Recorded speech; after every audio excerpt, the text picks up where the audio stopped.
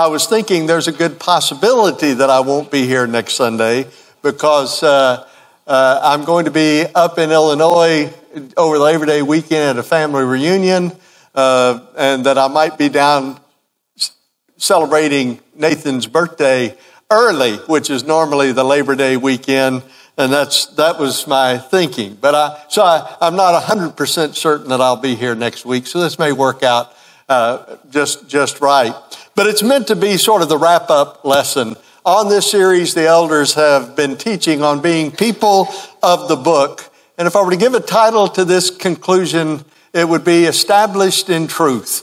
That's what we want to be. And some of the lessons that have been talked about are things like the essentiality of baptism, why we insist on our fellowship being defined by those who've obeyed the command that Jesus Christ has given, the apostles confirmed, in order to enter into him, into his body, and have the hope of the forgiveness that he's provided. The text that we rely upon, that we are convinced, say that this must be true of us. And we offer no apology for insisting on that. The role that women have, especially in our public assemblies, and in the particular roles that they have in terms of leadership. Or some would say, well, they don't have. And we would say again, that's defined by clear scriptures that we are looking at and that speak to, it's not a matter of anyone being diminished or limited in their personhood. God never does that, but rather there is an expression here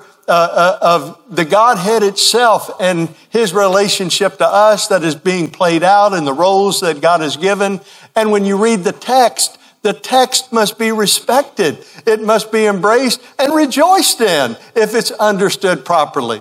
And so we talked about instrumental music. That was my last class in terms of the scriptures that we rely on for a cappella singing exclusively, which if you look at the expression itself, is Italian for in the manner, as Britannica would say, in the manner of the church, in the style of the church.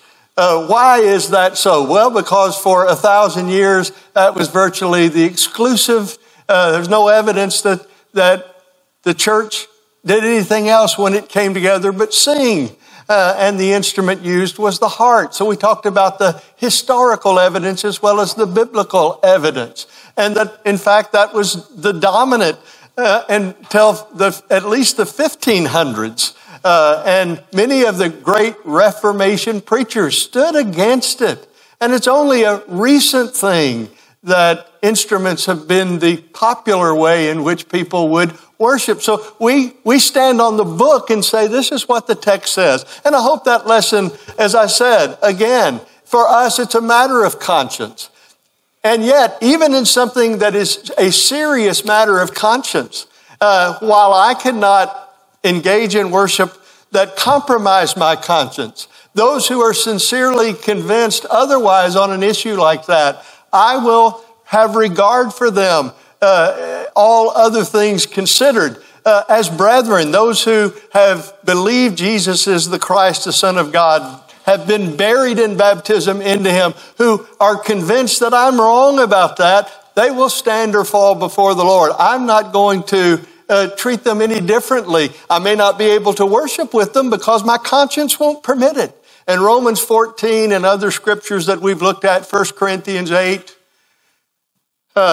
together should govern how we view each other with such matters, even though they are serious matters for us and should be treated seriously. And my purpose this morning is to talk about why these should be serious matters. And a great bulk of the material, as I said, that I'm going to use this morning comes from a book, The Faith Once for All, written by Jack Cottrell, who is different in his viewpoint on the instrument with me. But one thing that he and I would both agree upon, for which is an essential thing, is that it matters. It matters that we look at the text. It matters that we respect the scriptures. The faith once for all delivered must be our source upon which we build our faith and lives with Jesus Christ, that we simply can't say, well, this is just what I think is good, or it helps me, or whatever our reasons may be, unless we can establish our practices and what we believe and do upon the Scriptures, then we're building our lives, as I'll point out in a few moments, upon the shifting sand, and ultimately it is going to collapse. So I hope this lesson can establish that beyond any question. In Matthew 7, as Jesus is concluding the Sermon on the Mount, and he's talked about a lot of different things in the Sermon on the Mount, and he's given some specific instructions about life and prayer and morality and money and all kinds of things that he's talked about. He's contrasted what was being said in his day and what was true in terms of what the law was really meant to convey. And he confirms this is the truth of the matter, and I'm telling you it's the truth and you can rely on it. When he comes to the conclusion, he says, everyone who hears these words of mine and does them can be compared to what? A wise man that builds his house on a rock. But if you hear these words and you don't act on them, you're like a foolish man who builds his house upon the sand.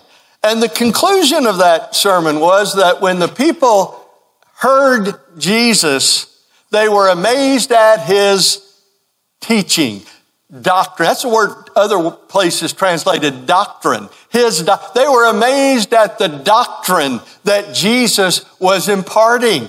And then the explanation given by Matthew is because he was teaching as one with authority and not as their scribes.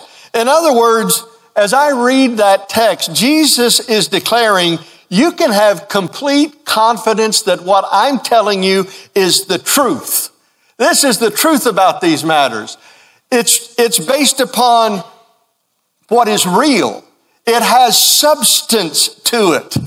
It is a rock. You can rely upon it. You can build your life upon it. It's the solid foundation upon which life can rest. That's what he's communicating there to them. On the other hand, if you fail to do that, then you're building your life on something that lacks substance, lacks reality, lacks truth. And in saying that, he was placing his words on par with the Old Testament scriptures. He was saying that because they understood that was true of Scripture. And without going into it in this class, because I don't have time, Jesus is not contrasting the gospel as we would think of it, that is the new covenant, with the old covenant. Well, here was the old covenant, but I want to tell you, that's a close reading of the text, I think will show that in fact what Jesus is saying is the law, the truth has been misconstrued. What you're being told, what's being said is not in harmony with what the law teaches. And I'm going to tell you the truth, and you can rely upon it. That's what's happening there. Jesus is confirming the Word of God, even though it's true to say he himself, as the Son of God, certainly had authority to declare the truth himself. But he's not saying, oh, what Moses said's old hat, here's something new. He's saying, now they're saying this, I'm telling you that's not right. And that's why he himself uses the law to establish much of what he says. Now, as you look at that, what it says about the scribes, my first reaction is, well, how could they talk like Jesus, right? How could they speak like the Son of God? They weren't divine. They didn't have the authority that Jesus had from the Father. That's true enough. But if I am correct, and I feel certain I am, that was not really the problem. Even though I get it, because as a person who's spent most of my life since 15 years old, standing in front of people trying to do what I'm doing this morning, I understand that there are many times when I have to say, I'm not sure about this, or I don't know the answer. I haven't figured this one out. I'm still studying, trying to decipher this. I understand that problem. But I want to tell you this, with the plain and main teachings of the gospel, we should speak with authority. There are truths declared with such clarity that those who read them should proclaim them in the same way that Jesus proclaimed the truths based upon and established upon the truth that God had already made known. These are not changing truths. And we ought to be able to stand up and say with certainty when we say to people who say, well, what do I need to do? Repent. And every one of you who are here today that want to know what you need to do, repent, turn away from sin toward God and be baptized in the name that is by the authority and trust in Jesus Christ for the forgiveness of your sins. If you do that, you're going to have the promise that God had made long ago to Abraham and even before that up till today. And I tell you that if you reject that and you do not do it, as Jesus said, you're going to build your life on shifting sand. You can't turn from it. The scriptures declare it. It's true. And I'm not ashamed to say that. I want to say it in the best way, always. But truth that is clearly declared in Scripture is something we should speak with authority. And a good chapter to look at to see that is Titus chapter 2, where Paul says to this young preacher, but you speak the things that are fitting for sound doctrine. There's such a thing as healthy, sound doctrine, which implies there's such a thing as unsound, unhealthy doctrine. And he goes on from that and he talks about a lot of different things. He gives instructions to older men and older women and young men and younger women and bond slaves. And he says, here's how you ought to behave and here's what you need to do. Here's the doctrine that you need to pay attention to.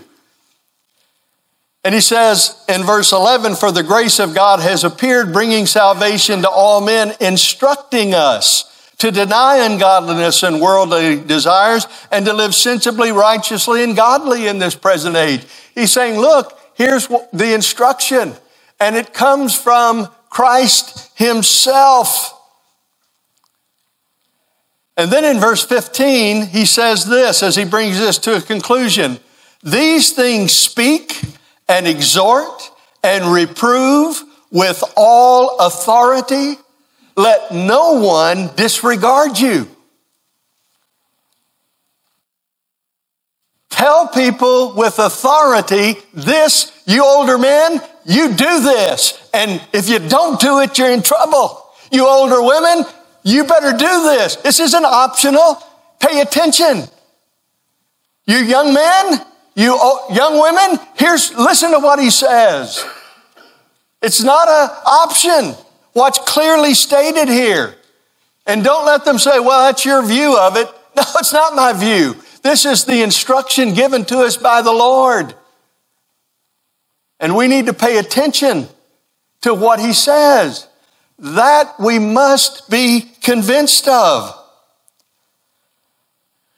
I want to tell you, part of what is involved in any time we're teaching certain things where we have a truth and then you get advice, which is absolutely, fathers tell their children, this is the truth, but here's what especially once they're grown, we don't have the same authority we have when they're 13 to say, you will do this. But we give advice and we give counsel that should be regarded with respect if it comes from wife. Elders do the same thing. Teachers do that. Preachers give instructions. When we talk about how else could you teach about family living or raising children without saying, here's my advice on how to get this done. But I understand when I'm giving advice, you can take or leave it. But when I tell you, fathers, mothers, you bring your children up in the discipline and instruction of the Lord. If you don't attempt to do that, you are in trouble. Because that's plainly stated. Now, if I say, here's how we did it, and you say, that won't work for me. Okay, that won't work for you. That doesn't mean you can disregard Ephesians in terms of what it says parents need to do with their children. That's a non-negotiable. That's clearly stated.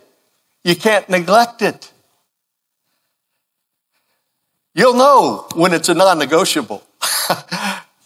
Let no one disregard you. When it comes to things that the Bible is clearly stated, I won't be disregarded. Phil will not be disregarded. Any Bible teacher should not be disregarded if you are convinced you're standing on solid Bible truth. That cannot be spoken any other way but with authority.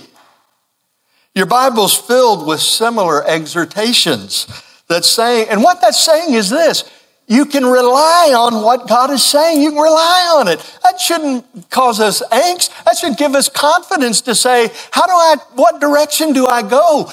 Well, you've got a guidebook and you can trust it. You can follow it. You must follow it. If you don't follow it, you're going off into the wilderness without any pathway. You're going to be lost and your life is going to ultimately collapse. That's what because you're building it on something that isn't real.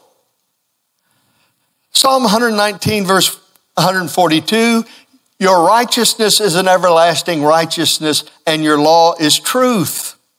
Verse 151, you are near, O Lord, and all your commandments are truth. Verse 160, the sum of your word is truth, and every one of your righteous ordinances is everlasting. And I'll tell you where this should impress us as we think about this book as the living and abiding Word of God. That's not only true of the New Testament, that was true of the Old as well. That is, it didn't lose its force and life over time. And so the last words of the Old Testament, you go back to the book of Malachi, and God is drawing this great covenant as far as the written word to conclusion. And he says this in chapter 4 and verse 4, remember the law of Moses, my servant, even the statutes and ordinances which I commanded him in Horeb for all Israel. Behold, I'm going to send you Elijah the prophet before the coming of the great and terrible day of the Lord. He will restore the hearts of the fathers to their children and the hearts of children to their fathers, so that I will not come and smite the land with a curse. He says, remember the law that I gave to Moses at Horeb. Well, this is written probably 1,100 years after Moses, somewhere maybe in that neighborhood. Time didn't diminish when God calls them back. He says, I gave the law to Moses, and it's the law you need to listen to today. And that's why when you come to the gospel stories, as you look in Luke chapter 2 and verses 21 through 24, it says that Jesus was about to be circumcised on the 8th day. Why? Why were they still circumcising their children? 1,500 years. Well, actually 2,000 years. That goes back to Abraham. Why were they doing that? Because the law commanded it, right? And you know what the text says? According to what was written. According to the law. They offered up 2 turtle doves because he was the firstborn. Why did they do that? Read the text. Because it was according to the law. It was according to what was written. They still understood. All those years didn't change the law. It didn't change their responsibility. It wasn't a matter of just the custom of the day. In Acts 10, when Peter has the vision of the cloud coming down, the sheep coming down, and the Lord's, all these animals are here, and the Lord says, rise, kill and eat. And what does Peter say? No, because I've never what? I've never eaten anything that's unholy or unclean. What? You mean you're still abiding by those dietary restrictions that are, 15, Peter? Don't you realize Moses wrote that 1,500 years ago? We've learned a lot, or we've changed a lot. No, Peter says, yeah, I still follow what was written. I was just trying to impress upon us. They recognized that what God said to Moses had not been changed or diminished. The covenant was still in force, and there are obligations to it. So in John 18, when you have Pilate and Jesus talking, and Jesus, he says, "Are you a king?" And Jesus says, "For this is why I've come into the world, to bear witness to the truth." He says, "My kingdom's not of this world." And what was Pilate's question? What's truth? I don't think Pilate was asking for a list of facts. He wasn't asking for Jesus to say, well, 2 + 2 is 4, and let me give you a formula and a mathematical equation so you can understand. He's posing a philosophical question relating to the essence of truth. How do you ever know what's true and what's not true? And we've got a lot of philosophies about that have developed through the years. One is pragmatism, that says, well, it's true if it works. If it accomplishes the purpose that you want it to accomplish, then it's true. And then when it comes to storytelling, it would be a matter of, if a general gets in front of his men before a battle, or a football coach or whatever, and he says, "I want to tell you about so-and-so, there's a soldier down over here, and here's what he did, and he gave his life in sacrifice, and he did this heroic deed," and maybe he made all of it up, but it doesn't matter if it inspired the men, and they said, "Well, that's what happened, we're going to go out and fight," and they win the battle, then it was true enough. It was truth because it served the purpose for which he intended. I want to tell you how that applies in the religious realm. There are many today, liberal theologians, who don't believe this book. They don't trust its historical accuracy. But they would say, keep telling it because it serves the purpose. It keeps the people in line and gives them hope. So the resurrection, it probably didn't happen, but if it makes people feel better about life and able to endure, tell it as though it happened. It's okay. It doesn't matter whether it's true or not. It serves the purpose for humanity and for people. And you're just trying to minister to them, help them. Lots of folks today who stand in pulpits have that view of the text, not here. But don't be surprised then if someone in that view, then if they look and say, but it doesn't serve our purpose in matters today of gender and sexuality and issues of that. So, Paul was wrong about what he said about those matters. He just got it wrong. He was just speaking from his cultural perspective or his own view, as Phil was talking to us about. They were just wrong about that. No, they weren't wrong about it. These are God's spokesmen. This is God's truth being declared. But it has its impact. They insisted, we're telling you historical reality. And in 1 Corinthians 15, Paul says, if Christ isn't raised from the dead, we're false witnesses of God. We're not telling you the truth. And it is true. We're without hope and we're of all men most to be pitied. But he affirmed it as truth. And a great text regarding that is in Acts 25 and verse 19, when Festus is trying to give his account to Agrippa about why Paul was on trial. And he said, when they brought me before me, I was expecting to hear some really terrific charges. They wanted me to put this man to death after all. So I expected to hear crimes worthy of death, but it turned out it was only matters about their religion, and that Paul affirmed that this guy named Jesus who was dead, Paul was saying and affirming he's still alive. That was an accurate account. Paul said the man, Jesus, who everybody agreed was dead, Paul was saying he's still alive. He was raised from the dead. They spoke it as truth, not pragmatic truth, as truth based upon witnesses and evidence that this was a reality upon which life could be built. A more dangerous view of truth is relativism, which says,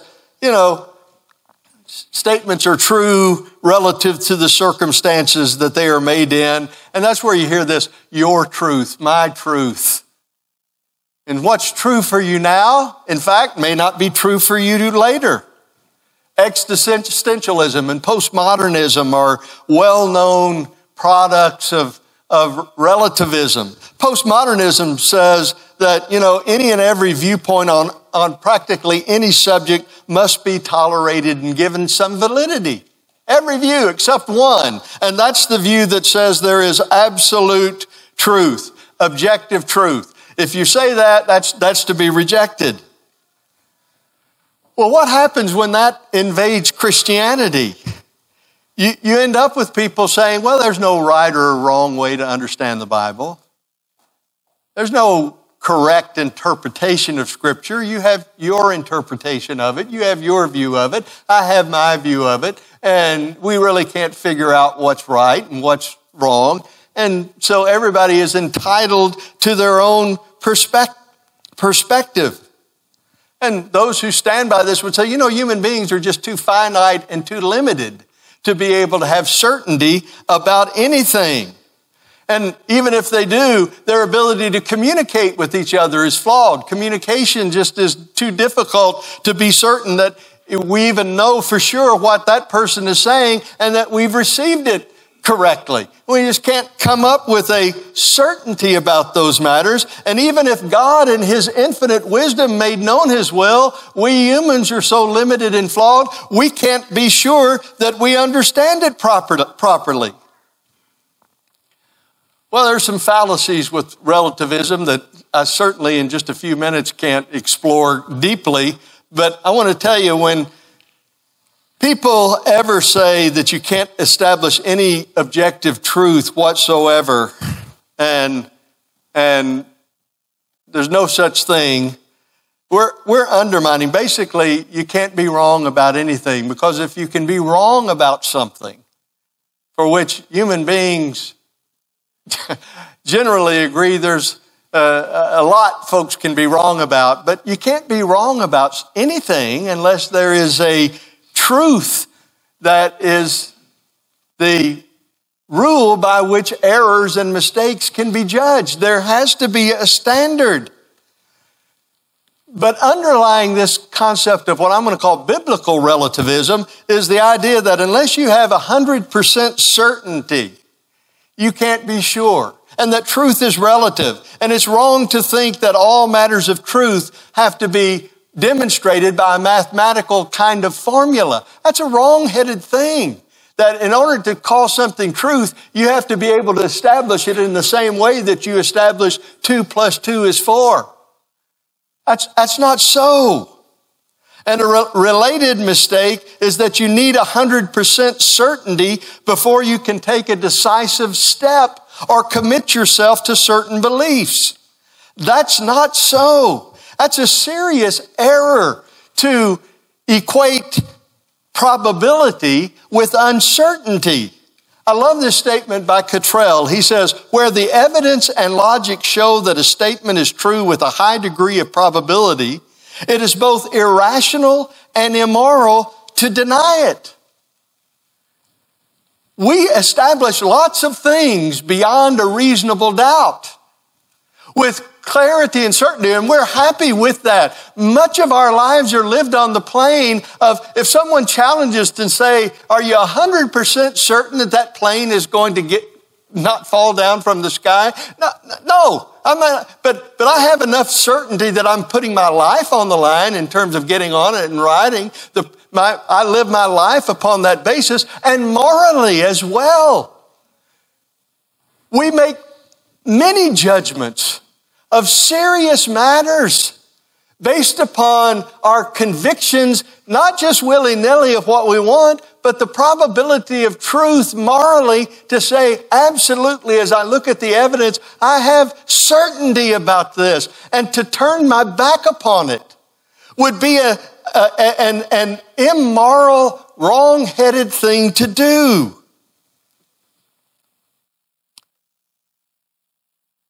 There are those that say, you can't prove with 100% 100% certainty that smoking causes cancer. I've heard that all my life growing up in Kentucky. Maybe that's true. But there sure seems to be a mountain of evidence that can give you conviction about a choice that you make regarding it. And our courts certainly have felt that way, without any doubt. But the same reasoning goes to, unless you can be 100% certain and prove to me with that degree that Jesus rose from the dead, I'm not obligated to put any trust in him. Well, that's just relying on a technicality, I'm going to tell you. It is not reasonable in terms of the evidence that is available. And I'm going to tell you that's not a legitimate barrier to belief and action. You don't have to have absolute certainty to have high probability and therefore a moral and practical certainty upon which you can build with confidence. That's what we need to appreciate. And it's a mistake to believe that it's impossible to have 100% certainty on matters of fact under any circumstance. And I realize I'm very limited in my knowledge and in my ability to communicate and in my ability to understand others. I'm limited. But I am confident of this. Number one, God is the repository of absolute truth. He is omniscient. He knows all. He's not limited. And He has communicated His truth to us in His Word. And we can trust that. He's given us that ability, that language, and all of the things that might be said about language and communication, for all the things that philosophers might say about its inadequacies, guess what? Human beings keep on communicating, don't they? They keep on telling each other, I love you, and understanding what that means. They keep forming relationships. They keep establishing codes of conduct. They have court systems. They do all of those things. They communicate. They do say, that's right and that's wrong. We have the ability to do it. And if you're doing it, trusting what God has said, you're building on solid ground. So that our Lord would say, you shall know the truth, and the truth will set you free. God desires, Paul writes, all men to be saved and to come to the knowledge of the truth. There's truth to be found. So as a eunuch is riding along in his chariot and he's reading Isaiah, yes, we have some limitations. And when God's man appears to him and he's reading and he said, do you understand what you're reading? He had the humility to say, well, I need somebody to guide me. I'm not figuring this out. I don't think I can unless someone who has a better understanding can teach me. And at that point, Philip told him, Isaiah is talking about Jesus, the one who died and has been risen, and to whom men can be united in confidence and faith through baptism. We know that because he said, there's water. Why? What hinders me from being baptized? And they stopped and went down into the water, and Philip baptized him, and he went on his way, that eunuch, rejoicing. There's so many scriptures. You should just go home and look up phrases like sound doctrine. Beware false prophets. All of those texts would mean nothing. Their time will come when men will not endure sound doctrine. Paul warns Timothy, that time's going to come. Peter says, beware of false prophets. There were false prophets among the people in the Old Testament. There'll be false prophets among you. John says, test the spirits to make sure that they are from God. It's an important matter. And all those scriptures would be meaningless if you can't distinguish between what's right and wrong, what's true and what's not true, what is sound doctrine and what is unsound doctrine. And so as we study these lessons, I want to tell you, We should always have in our hearts the commitment of the noble Bereans they heard Paul teaching. They searched the scriptures to make sure the things that were being said were so. They knew they could rely on the scriptures because it was God's mind revealed. And anything that could not be established upon them, they knew they could not trust. And that still is where we stand today. Take your Bible, read it, listen, pay attention, build your lives upon it with confidence. Jesus believed it. He believed the scripture. I trust him and urge you to do the same.